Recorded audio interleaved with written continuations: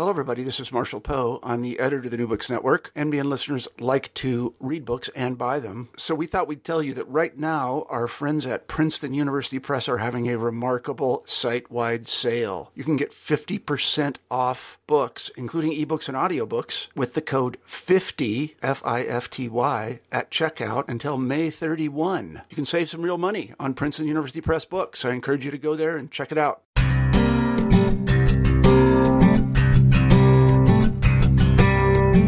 Hello, everybody, and welcome to New Books in Biblical Studies. I'm Garrett Brown, the host of the channel. Today, I'm talking with John H. Walton about his book, The Lost World of Adam and Eve, published by IVP Academic. John Walton is a professor of Old Testament at Wheaton College in Illinois.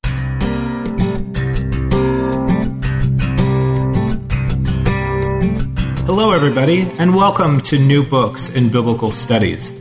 I'm Garrett Brown, the host of the channel. Today, I'm talking with John H. Walton about his book, The Lost World of Adam and Eve, published by IVP Academic. John Walton is a professor of Old Testament at Wheaton College in Illinois and an editor and writer of Old Testament comparative studies and commentaries. Throughout his career, Walton has focused his attention on comparing the culture and literature of the Bible with the ancient Near East. He has published dozens of books, articles, and translation, both as writer and editor. His original studies include Genesis 1 as Ancient Cosmology, The Lost World of Genesis 1, Ancient Cosmology and the Origins Debate, and Ancient Near Eastern Thought and the Old Testament. He has also written individual commentaries on Genesis, Job, and Jonah. On today's program, Walton discusses the challenges of interpreting the first few chapters of Genesis, how modern science does and does not influence that interpretation, and whether the conclusions of common descent and material continuity prompted by modern science are compatible with a faithful interpretation of the Bible. I hope you enjoyed today's program. John Walton, welcome to the show. Great to be here. Great. Well, I wonder if you could begin by telling us a little bit about yourself. Sure. I'm professor of Old Testament at Wheaton College. I've been there for 14 years.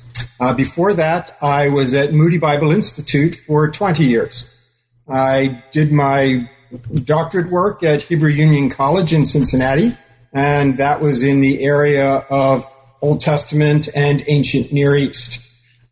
My master's degree was at Wheaton College in Old Testament, but my undergraduate degree was in economics and accounting at Muhlenberg College.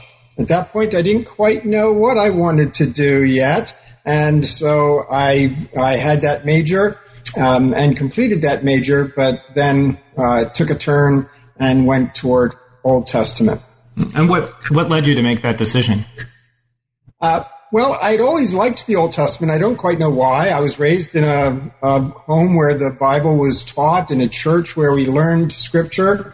So I knew the Bible very well, even as a youngster, and I always liked the Old Testament. But I had never thought that about there being a career path connected to that. Being a pastor or a missionary didn't necessarily have that much to do with the Old Testament. And so I just didn't know of other options. And it wasn't until I was near the end of my college career that it suddenly occurred to me that somebody's out there teaching Old Testament, and that would be something that I would really, really enjoy. So I made the change really rather abruptly, and then began my Old Testament work. And a lot of your work has focused on comparisons with other ancient Near Eastern literature. What drew you to that in particular? I saw early on how valuable the ancient Near Eastern backgrounds could be for understanding the Bible. And so I saw that as an interpretive tool, just like Hebrew language or literary studies or history can be interpretive tools. And I saw it as a tool that was being underused and therefore not giving its full benefit to students of the Bible. So that made me real interested in it. And of course, the program that I was in Cincinnati, gave me excellent preparation for that in teaching me not only the history, but the literature and the culture of the ancient world. I studied the languages of the ancient world. And so it was a program very well suited to prepare me for that kind of study. And so what kinds of texts are we talking about? There's Gilgamesh. Is that right? Yes. Gilgamesh is one of the best-known pieces of Akkadian literature. Akkadian is the language that both the Babylonians and the Assyrians spoke. And there are dialects of it, but Akkadian is the main one that we study, largely because a vast majority of our texts are Akkadian. We have over 1 million Akkadian texts. And so Gilgamesh is one. Okay. And I won't name the rest of them, but they're over 1 million cuneiform texts. Now, there's also Hittite and Ugaritic. Ugaritic is probably the closest to Old Testament language and literature, but we only have about 1,500 Ugaritic texts. And so Akkadian has a lot more impact in comparative studies. Okay. Well, we'll talk a little bit more about that as we get into your book. But before we get into your book, I wonder if you might explain for those who are not intimately familiar with the Genesis text or the debate around the primeval narrative, the first 11 chapters of Genesis. Why have these chapters attracted so much attention, given the number of other passages in the Bible about God's creative power and simply the panoramic sweep of the Bible? It seems as if, in some ways, the first few chapters get this inordinate amount of attention. Why is that so? And why do we continue to focus on them so intensely? I think largely because in the last several hundred years, our culture has become very scientifically oriented, and therefore we want to understand our world in a scientific point of view. I mean, this comes from the Enlightenment and the post-Enlightenment period that we're in, that we're very interested in understanding the world around us, particularly with regard to origins. And so that makes Genesis 1 through 3 very intriguing to us, because there we feel that we're going to find the biblical account of origins. And so people want to try to put together what they know of science and what they learned from the Bible. But of course, that creates its own problem, because how do you make that work? Lots of interpreters have felt comfortable with the idea that, well, if this is God's word, it's going to have scientific truth embedded in it. And therefore, we should try to take what we know to be true from science and find that. Even if we have to kind of read between the lines and things like that, find that in the biblical text. And so this idea that we're trying to read Genesis chapters scientifically, they don't really try to do that with Psalm 104 or with Job 38 or things of that sort. They know those are poetry. But with Genesis, they think that if God's word is going to be true and things about science are true, then God's word needs to be saying what science is saying. And that's what's drawn a lot of interest to these chapters. Of course, as people will see as they read my book, I try to suggest that that's not the right way to approach the biblical text, that we can't approach it as if it's doing modern science. We have to read it as an ancient text, and the author's intentions are what are important to us as we try to understand the message of these chapters.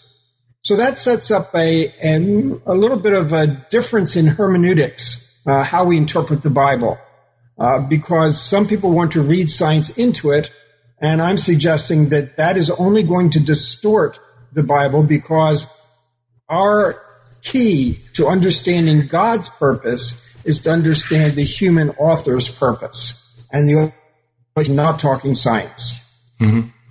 Okay, one of the ways that you actually establish some of the authorial intention is by making reference to the comparative literature of the period, and to show not only commonality but also distinctiveness. Can you talk a little bit about how do you know when it applies and when it doesn't apply? I mean, or how do you go through that sorting process to, especially when it comes to the Bible, but I think a lot of people are struggling with the sense of, how much information that's external to the text actually to consult? The Bible, in my opinion, is unique. It's God's word. It's revelation. It has authority. It's inspired. All of those things. That's what I believe about the Bible. And of course, none of the other literature from the ancient world is any of those things. And so some people get a little nervous because if we're bringing other literature that's not God's word into God's word, then that's somehow corrupting or distorting God's word. And of course, that's not what I'm doing at all. I'm working on the understanding that the Old Testament is written by Israelites for Israelites, inspired by God, yes, but by Israelites for Israelites, and that therefore it was understandable to the author and to the audience. Now, there are lots of things that are embedded in communication that are culturally connected. What's going to happen if we don't know the ancient world? We can easily start to assume that they think the same way we do. And there's where there's a problem, because when we start bringing in our worldview, our presuppositions, our understandings of the world around us into the text, we are imposing something foreign on it. When I talk about doing comparative studies, one of the main things that comparative studies is going to help me do is to start to spot those ways in which the ancient world people thought differently than we do. And that's so that I can prevent myself or other modern interpreters from bringing in things that are not there in the biblical text. So that's something that's important for us to understand. Culture is deeply embedded in our communication. I was talking with a friend in Australia a week or two ago, and we noticed the use of the term, of the idea, that the further south you go, the warmer it gets. Of course, that's not true in Australia. That's a northern hemisphere perspective. But in the northern hemisphere, we don't think anything about it. We just take that as an assumption. And down under, that's not true at all. The further north you get, the warmer it gets. Furthermore, a comment like that betrays a knowledge of hemispheres. It betrays a knowledge of the equator.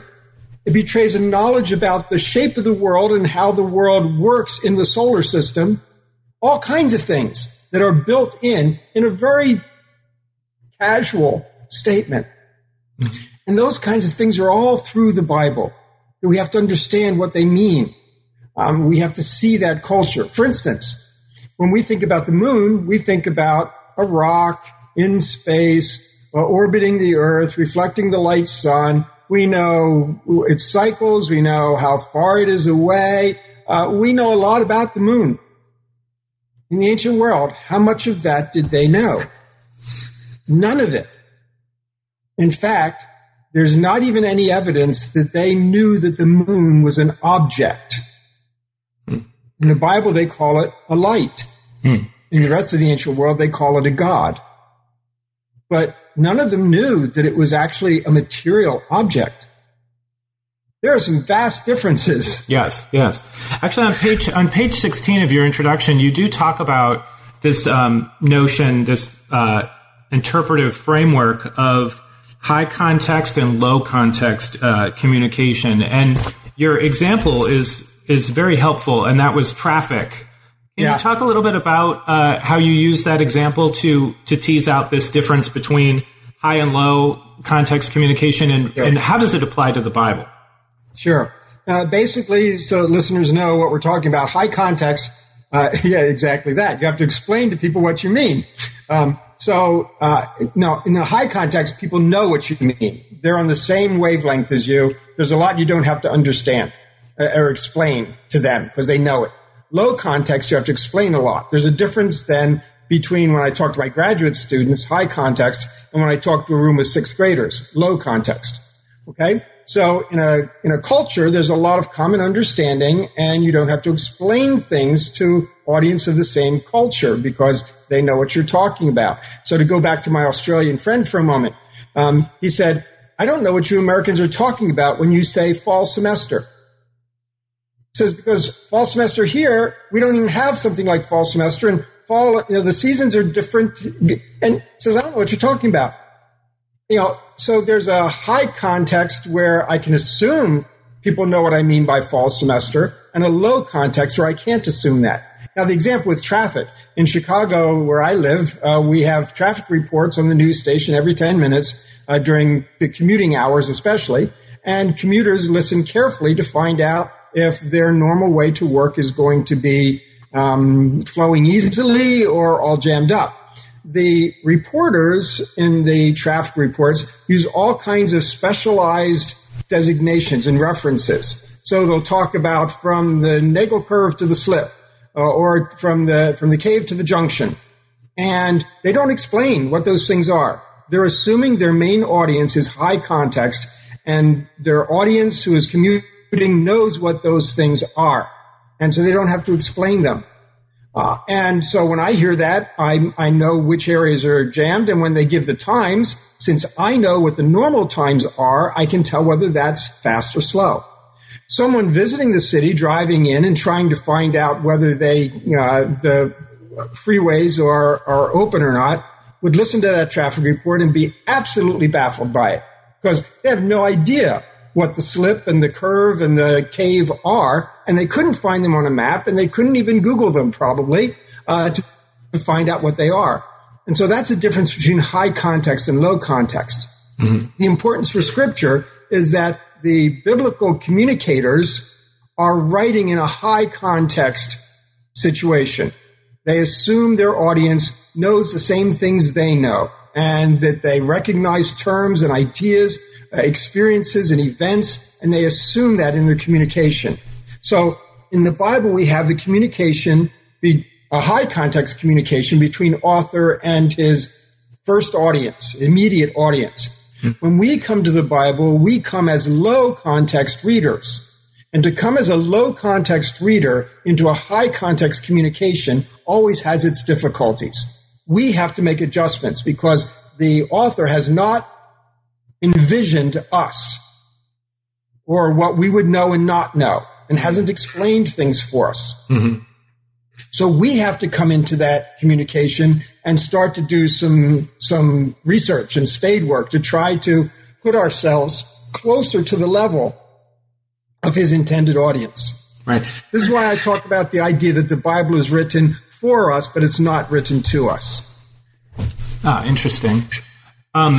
So I wondered, just as you were talking, whether or not the first 11 chapters of Genesis actually presents more of a challenge in terms of high context communication than other parts of the Bible. I think you can maybe dive into the Psalms or even, the Gospels in the New Testament without as much understanding of the context. Is that, I guess the letters of Paul would have a whole context that's totally obscured to us because we don't know, or we only have intimations or clues about his knowledge of who he's writing to. But is it true that Genesis actually presents some additional difficulties in that sense? It does, because in Genesis, we have the Israelites addressing their deepest truths. When we address those things which are the deepest truths for us, we're going to automatically have these assumptions that people can think along with you. They're in the same way of thinking. And so in that way, it's not just kind of describing an event like we have in Samuel or Joshua or Judges. Here they're trying to go deeply into a deeper level of understanding. And the more it's going to do that, the more we are in a difficult position as a low context audience. Okay, well, let's start talking about your book. And I wanted to let our listeners know that really this book is part 2 of two books, and the first one being The Lost World of Genesis 1. And in the second book, you do have a few chapters that overlap with the previous work. Can you talk about Genesis 1 and what you tried to do in that earlier book, and then how it influences the trajectory of the second? Yeah. In Genesis 1, there are 2 major points that I wanted to make, and both of them pertain to this idea that we've got an Israelite audience that are thinking about the world differently than we do. Most people think that most people today think, well, a story of creation is a story of creation. It's about God making the material stuff of the universe. Well, that's already an assumption on our part. Does everybody think about creation that way? Is that the story that everyone would choose to give? And what I found was in the ancient world, they were much less interested in the material world. They were more interested in the way it was ordered. And so I talked about the difference between a material origins account and an origins account that focused on the functional, ordered cosmos. They're just different kinds of origin stories. There's no question about it that the Israelites believed that God made all the material stuff. But the important origin story for them was the origin story about God ordering it, because that's what was important in the ancient world, and that's what was most important to them. The analogy that I use is the difference between in the places we live. If we talked about how our house was built, that's an origin story, or how our house became our home. That's an origin story. They're different origin stories. The house story is different from the home story. And as people who have been interested in science and the material world, we wade into Genesis 1 thinking that it's going to be a house story, how God built the cosmos materially. And what I try to suggest is that, no, they're really not very interested in that. They're all about how God ordered it for people. And so it's a home story, not a house story. So that's the first important point I tried to make. It's about order. It's not so much about material. And I used many different kinds of evidences to support that. The second thing is a better understanding of day 7, because I try to suggest that day 7 is really what it's all about. And that when God rests, if we're tuned into the ancient world, we know that if God is resting, it's talking about a temple, because that's where God rests. And therefore, our knowledge of the ancient world and our knowledge of the Bible, because we can see this through the Bible as well, demonstrate to us that we're talking about God preparing a place where he is going to dwell and be in relationship with his people. And that gives a lot different understanding of what Genesis 1 is getting at. It's trying to get at this idea of the cosmos becoming sacred space and God ordering it as sacred space where he will dwell and where it's functioning on our behalf as he is in relationship with us. Okay. With reference to days 1 through 6, can you give an example of one of those days where the distinction between house and home, or material creation versus creation of function, operates, just for one of the days as an example? Sure. I mean, we'd be hard put to find any material object being manufactured in these days. Day 1 is about time. God set up day and night, alternating. He used light in that process, period of light, a period of darkness, alternating. That sets up time. That's not material. That's ordering our world. And, in day 3, when he talks about the plants sprouting, it doesn't say God created plants. It says, let plants sprout. It sets up a system that's going to run. This is how our world is ordered. So those are some examples. Excellent.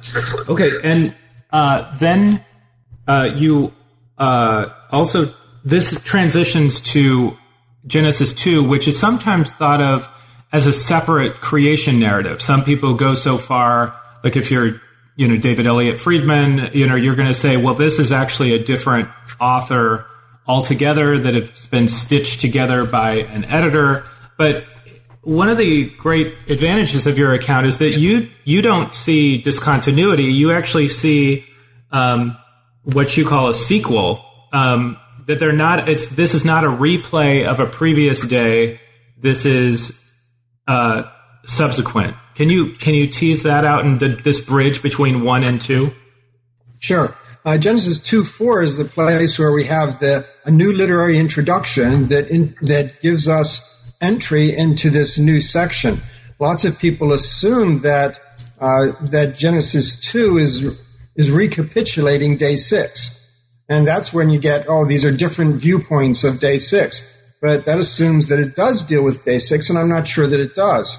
Again, those literary introductions, like the one we find in 2:4, occur 10 other times throughout Genesis, and mostly they introduce a sequel, something that comes after what was told already.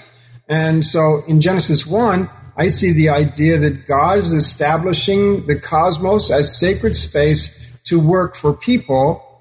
And in Genesis 2, God is setting up people to work in sacred space. And so you have the sacred space and the role of people in each one, but they're kind of moving different directions. But they're very much complementary. And how does you do a very close analysis of the words for Adam and for woman, and can you talk a little bit about that and how that affects your reading of the chapter and their function in the narrative? Sure. The word Adam is a Hebrew word. Eve is the Hebrew word Chava, and that also is a Hebrew word. Hebrew wasn't invented as a language until the middle of the second millennium, about the time of Moses or the Judges period. And so Adam didn't call Eve, Eve, and Eve didn't call Adam, Adam. They weren't speaking Hebrew. And so Adam means mankind. So we've got humankind. So we've got humanity speaking to life. Chava means life. So the idea that these are their historical names is already problematic. Secondly, although I do believe they're historical people. But secondly, throughout most of Genesis 2 and 3, Hebrew has a definite article on the word Adam. When there's a definite article on it, that means it's not a personal name. If it's not a personal name, then what is it? I mean, by the time you get to the genealogies, Adam is a personal name. But in Genesis 2 and 3, with a definite article, it's talking about something that's more referring to humanity in general, humankind. And so in that sense, it's I use the term archetypal, that it's embodying in one sense all of humanity. So how do you differentiate between the archetypal and the historical? I'm sorry. I thought I unhooked all the phones. Okay. Could you hear my phone ringing? Yes. Darn. I forgot about this phone.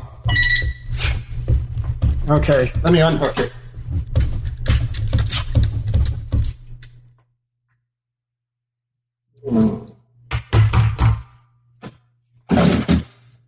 It's okay.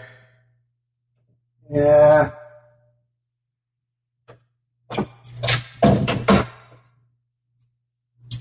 Okay, we'll have to pick up with that question again. Okay. Sorry. Okay, sure, no problem. We'll just stitch it together. So how do you differentiate between the historical and the archetypal, and how do they function here? Okay. Historical, basically what I'm saying is that I believe Adam and Eve are real people in a real past, and therefore that they truly existed. But at the same time, that doesn't mean that they are functioning as individuals in the literature of the text at every point. For example, Paul will talk about Adam and talks about him as the representative of all humankind. That's archetypal. Okay? Adam is an individual, but Paul is more interested in Adam as an archetype, as representative of all humanity. You can be both. That's not a problem. But in any given piece of literature, it might be treating the individual as an individual. What happens to that individual is unique to that individual, or it might be treating him as an archetype in which case what happens to that archetype is true of all of us. So that's the distinction I'm trying to draw. And you go so far later in the book to even talk about that as an archetype, it doesn't need to suggest that Adam was in fact the only individual living at that time. He just becomes an archetype for God's articulation. Is that right? How do you express it? Okay. When I deal with Adam, then I'm asking several different questions about Adam. I'm asking a question, is he portrayed as a real person in a real past? My answer is yes. Is he portrayed as the one through whom sin came? My answer is yes. Is he portrayed as the first of the biological species? My answer is no. Okay, now part of that answer comes just with the idea that Israel is not really thinking biology or genetics or anthropology or things of that sort. But beyond that, I ask the question, does the Bible really present him that way? And my answer is no, it doesn't. In Genesis 1, it doesn't mention that there are only two people. It doesn't mention Adam and Eve. Genesis 1 is humanity. And so the idea that God may have created a population through whatever means he used. Genesis 1 doesn't talk about means or instrument or anything of that sort. And so in that sense, Genesis 1 doesn't specify a single pair. And if Genesis 2 is a sequel, not recapitulating Genesis 1, then in Genesis 2, we shouldn't think that Adam and Eve are now the people described on day 6. They may be among those people or something of that sort, but this would be a sequel account. And then we have to ask the question, then, what is the significance of Adam and Eve? If it doesn't present them as necessarily the first of the biological species, then they must have some kind of importance, and we have to account for Genesis 2. Mm-hmm. Information in the biblical text suggests that there are other people. Again, the classic, Cain finds a wife. But beyond that, Cain's afraid when God drives him away that everybody he finds will kill him. Who's this everybody? He builds a city. You can't just build a city for yourself. Now, people have tried to answer those by saying that Adam and Eve are having loads and loads and loads and loads of kids, and those are having loads and loads and loads of kids, and so there's already a population.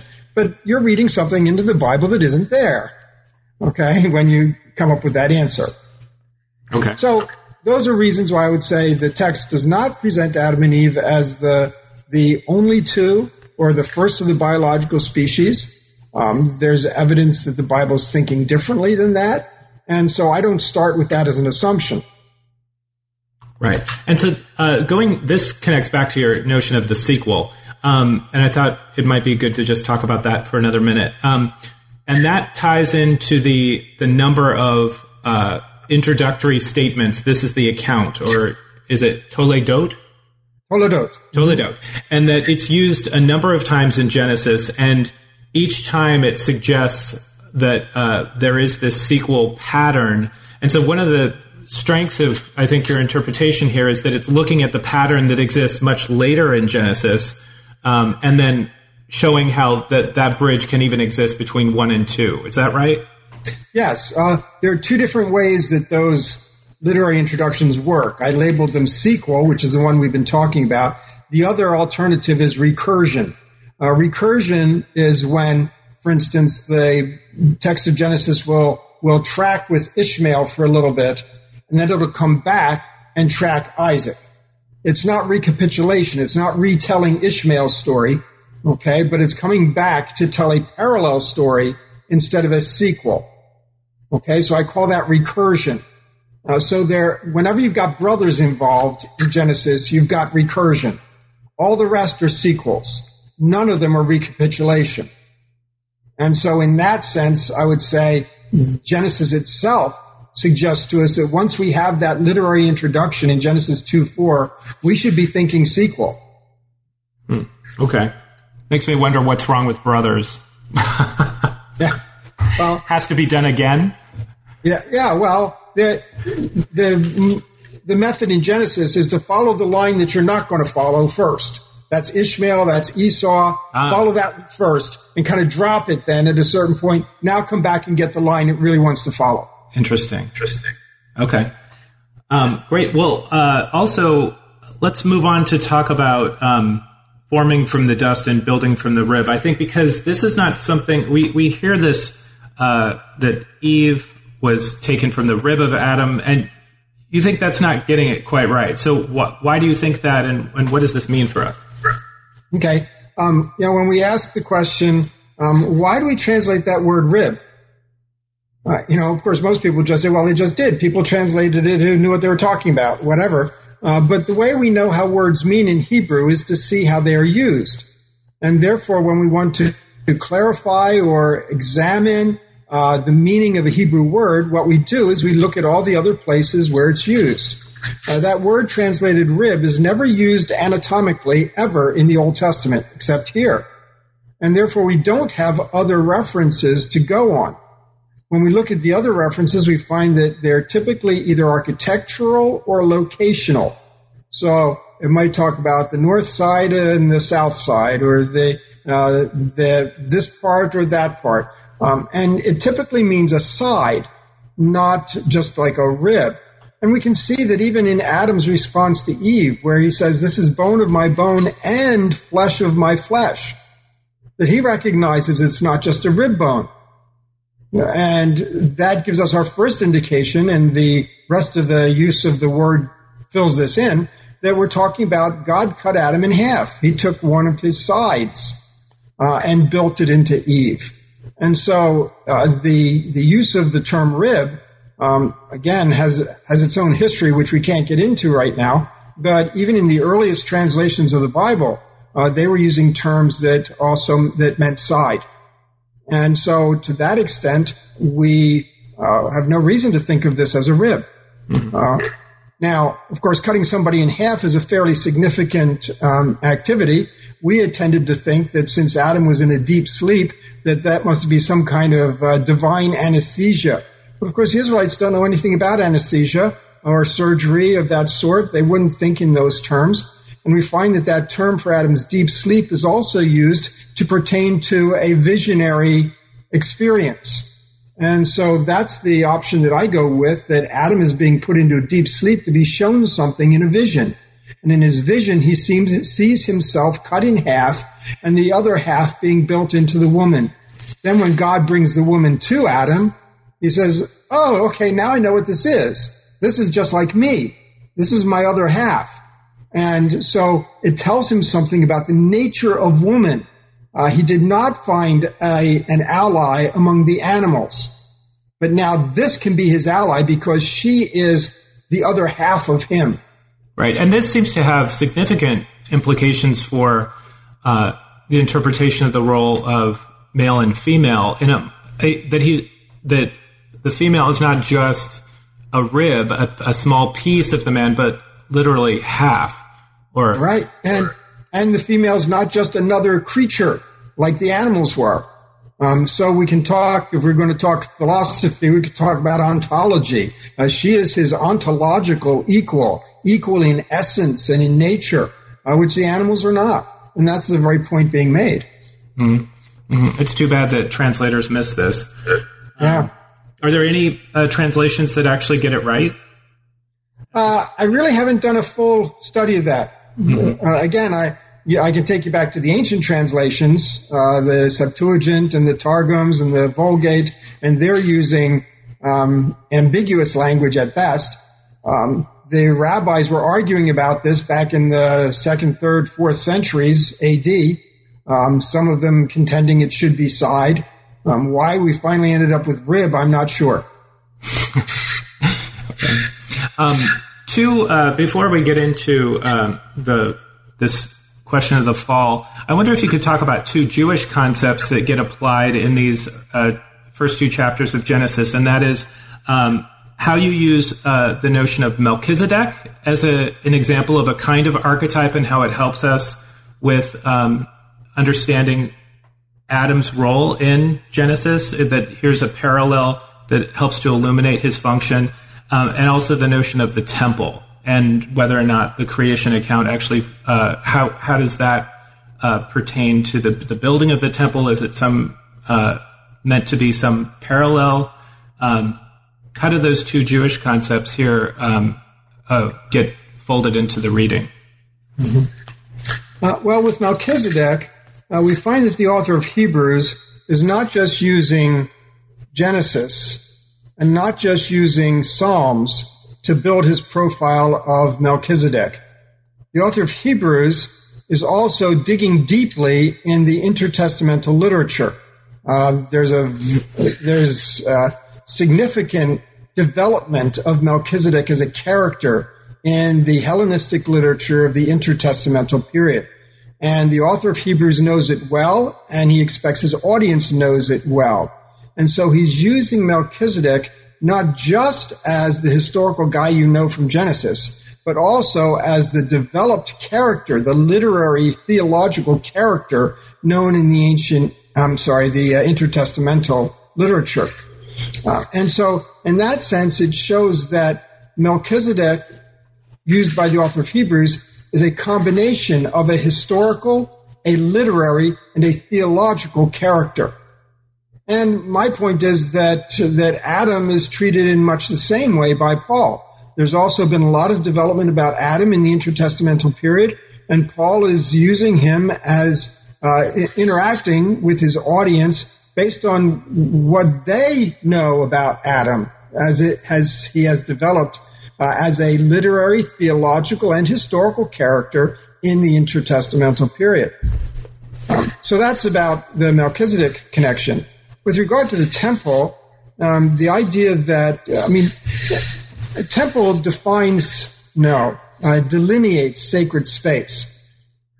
It's not that God comes into a space that is already sacred. God's presence is what makes it sacred. And so when God determines to inhabit some point on earth, that creates sacred space. And a temple can be built there in order to show the limits and the boundaries. What I believe about Genesis 1 is that God is taking the cosmos and making it sacred space. Now, in Genesis 1, it doesn't tell us where the center of that sacred space is. We learn that in Genesis 2, where the Garden of Eden is the center of sacred space. But God's presence there is what makes it sacred.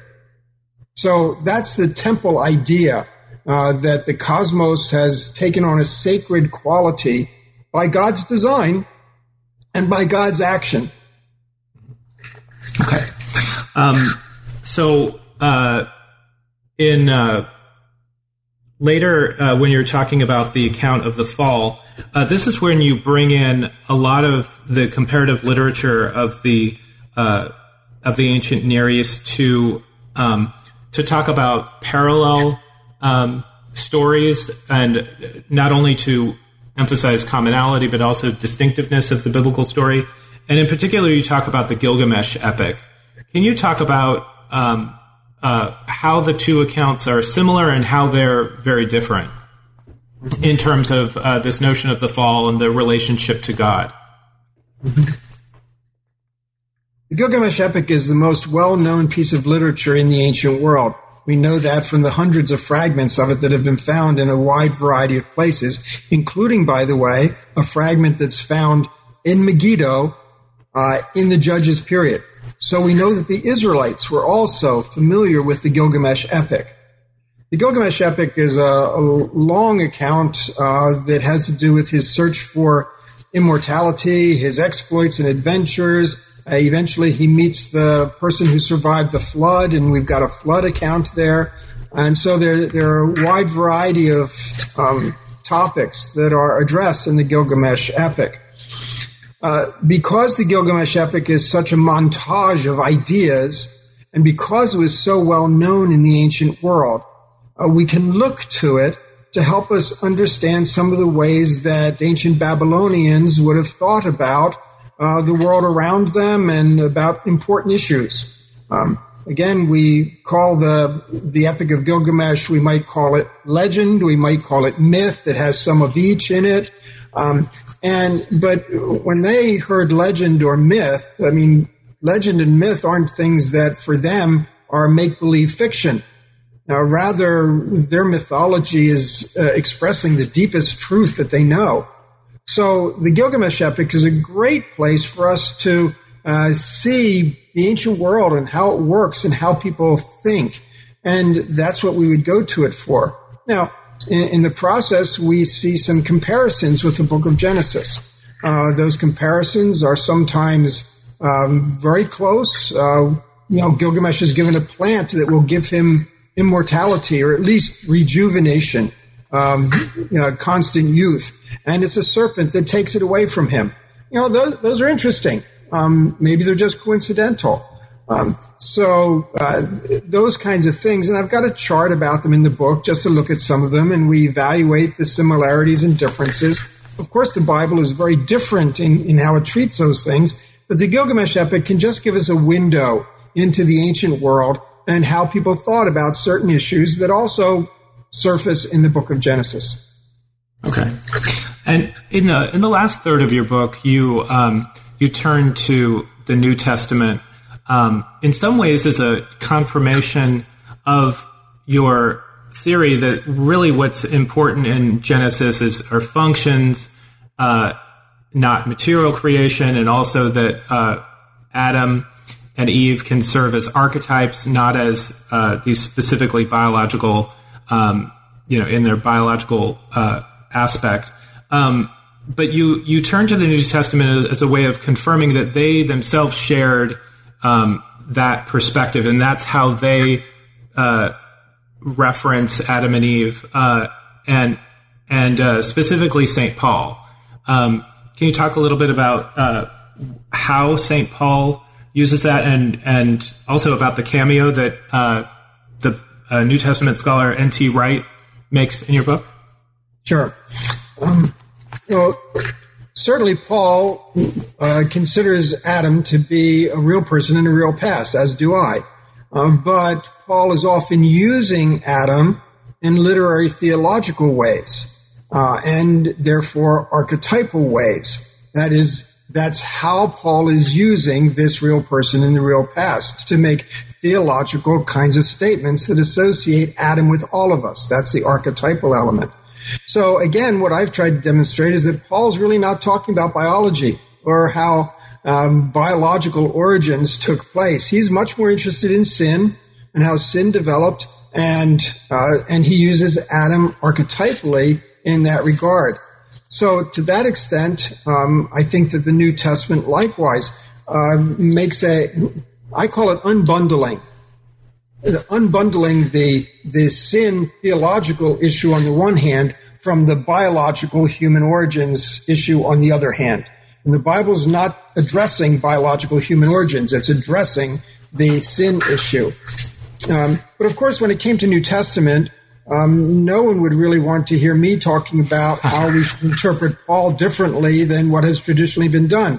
My training's not in New Testament. My expertise is not in New Testament. And why would anybody believe me?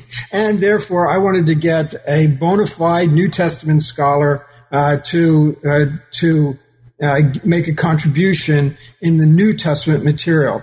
And of course, I was very happy that N.T. Wright decided that he would be willing to do that. He's a professor of New Testament at St. Andrews University, and of course well known for his writings and well respected. So I benefited from his willingness to write the New Testament part and unwrap Paul for us in much more detail than what I could have done.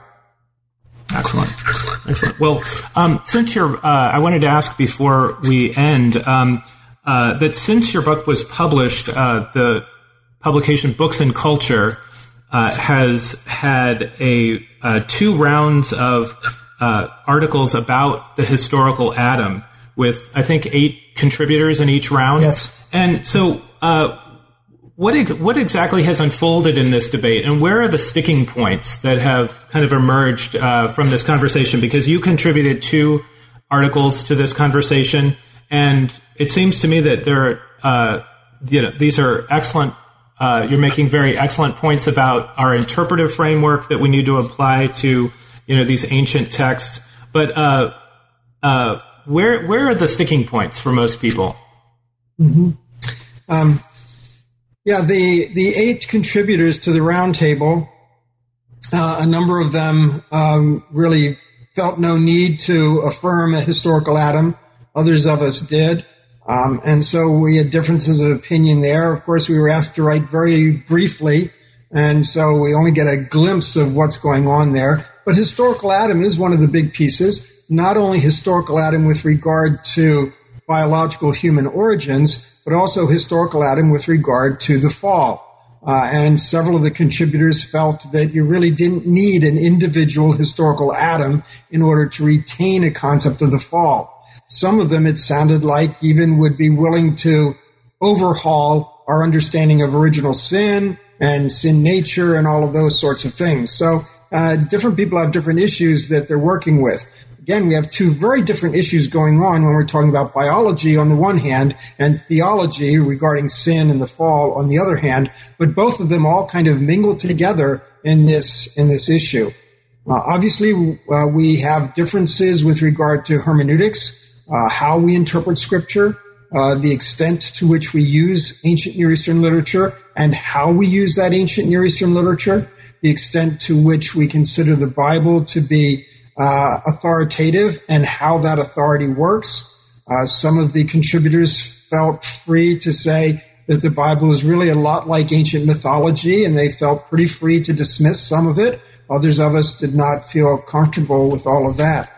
Some of it comes down into biblical interpretation. We haven't talked yet about dust, and I don't know if you want to get into that or not. We talked about rib, but we didn't talk about dust.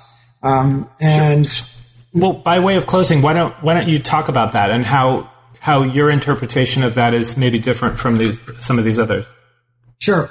I read the text and I take the idea that people were made from dust and I say, okay, is that only true of Adam or is it true of all of us? And my contention is, based on biblical statements in Psalms, in 1 Corinthians, that all of us are made from dust. And if all of us are made from dust, then that's not a statement of biological human origins. As a result, I kind of keep that text in place. I just give it a different interpretation that is connected to the archetypal Adam.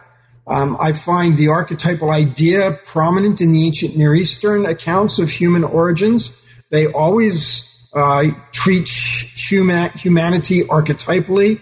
They deal with particular humans as archetypes. And when they talk about ingredients, which they do often, those ingredients are archetypal, whether it's the blood of a god or the spit of a god or the tears of a god. Those have to do with human nature, not with biology or something of that sort. It's like I was reading on a website earlier today when someone asked a second grader, what are moms made of? And it was angel wings and things of that sort. Those are archetypal in nature. He's not making a biological statement. And so I think that how we treat the text is different between those people in the round table. I try to get back and understand the text as an ancient text, but to retain it as authoritative and as scripture. Excellent. Well, I've taken up a lot of your time, and I do appreciate it. At the New Books Network, we end with a traditional question, and that is, what are you working on now? Well, there are 2 main books that I'm working on now. One of them is an Old Testament theology. It's not going to be multi-volume, huge. It's going to be, pretty streamlined, but an Old Testament theology that will combine history of religions with biblical theology in trying to understand how the Old Testament folks thought. So that's one book, and we are doing another one in the Lost World series, The Lost World of the Flood, which will cover Genesis 4 through 11. I'm partnering in that one with Tremper Longman, so we'll be co-authoring it, just like in Lost World of Scripture, where I did that with Brent Sandy. But Lost World of the Flood will kind of take us from Genesis 4 through 11, but with the main focus being on the flood. Excellent. Well, thank you so much for being on the show today. I really enjoyed it. Thanks. Good to be here. I've just been talking with John Walton, professor of Old Testament at Wheaton College. His book is The Lost World of Adam and Eve, Genesis 2 and 3 and the Human Origins Debate, published by IVP Academic. I hope you've enjoyed today's show, and I hope you'll join me for a future program. Thank you for listening and for your support of the New Books Network.